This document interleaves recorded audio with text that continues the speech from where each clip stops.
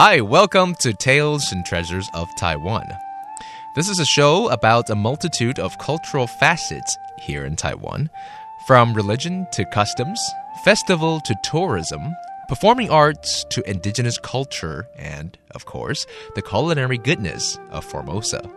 It's your one-stop shop to all things Taiwan, and I'm your host, Joey.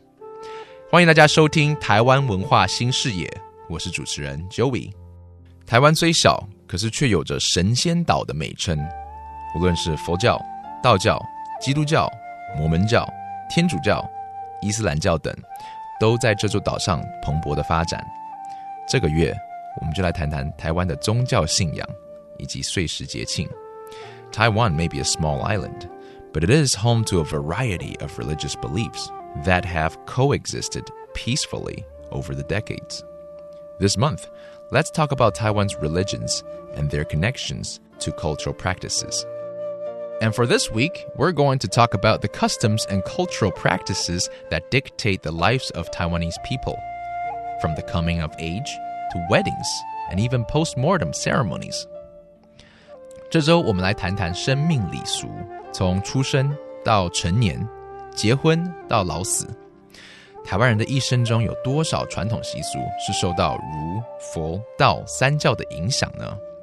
我们邀请到的是根研居宗教民俗研究室的李教授。For this topic, we invite Professor Li, an academic from Taipei National University of the Arts.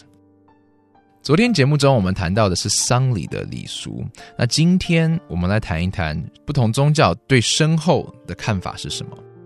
佛教就是要超脱轮回，然后到西方极乐世界去修行的。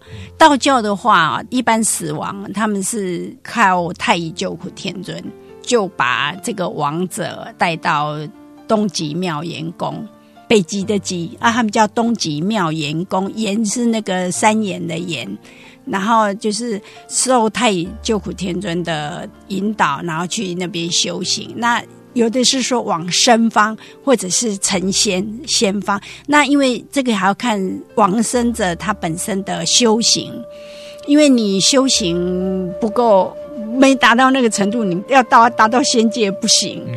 有些人生前再生为人就很好，就乐善好施，然后常常帮助邻里周遭亲友，有可能还有他的心性修行上的心境也比较超脱的话，比较有可能呈现。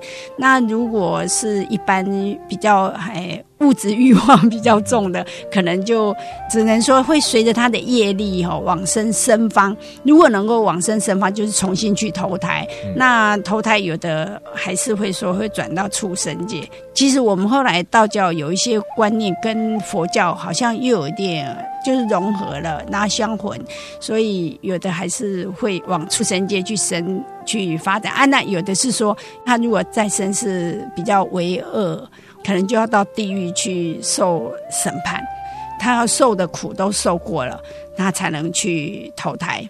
佛教的话，他们就有那个六道轮回的观念，就是有生天人、阿修罗，然后人道、畜生道、恶鬼道、地狱道。那就是他要看你的业力，因为他会随你生前所作所为，然后你就会带业而往生。所以它有点是升级的意思，对不对？看你可不可以一直的做好事、行善事，一直往上，对，而不是一直往下。对，因为其实你知道外国人对亚洲的这种生死轮回，他们都觉得人只要死了就会一定会轮回，但其实这不是正确的。其实我们希望能够修成的是不要再轮回，而是能够成仙，对不对？是这个意思吗？对，仙是比较道教的说法，成仙。修道人一般就是说他要求成仙，仙怎么写就是山中的人嘛，那就是一种超脱，就是你心清净无为的。你如果清净无欲的，那你就算你活在人世间，你的心境其实生活态度已经像仙人般的超脱了，超脱世俗的那些欲望，那你不会汲汲营营于日常的功名那些名利那一些事，那个其实要跟修行的心境有关。那佛教的话，他们是说要修的带慈悲心，你是要以慈悲心、慈悲为怀，关怀众生。然后可是你的业力，功课那个作业的业有没有？就是说你不要带着业力继续去造恶业，冤冤相报何时了？没办法解决，你就会一直牵缠下去。所以他们才会教人家尽量做到宽恕，把你的业力转化，才能够超脱轮回。而且他们是要希望每个人修行上尽量开悟，不要执着人世间的这些幻象。就是说你可能目前正在为某件事情很烦恼很超烦，那只是个考验的幻象。你心境上超脱了，你就不会被那个苦给困住了，你就会超乎常人的那个生活的智慧。所以他们会说烦恼化菩提。 In both Buddhism and Taoism, an individual soul must complete its journey in the material world before transcending to deific status.The final destination for a Buddhist is paradise in the far west, whereas the final destination for a Taoist is Miaoyan Temple in the far east. In order to transcend the material world, a Buddhist must commit to accumulation of merits by helping others. There are 6 levels of ascension through reincarnation. Each level brings the soul closer to admittance into paradise. However,Failure to do good unto others or purge one's selfish desire will accumulate demerit and maybe even demote one into lesser levels of reincarnation. Commit evil deeds and the soul will have to be cleansed of sins before re-entering the cycle of reincarnation and continuing its journey. A Taoist's journey of transcendence is slightly different. It's more focused on purifying the soul,to be free of the illusion of material needs.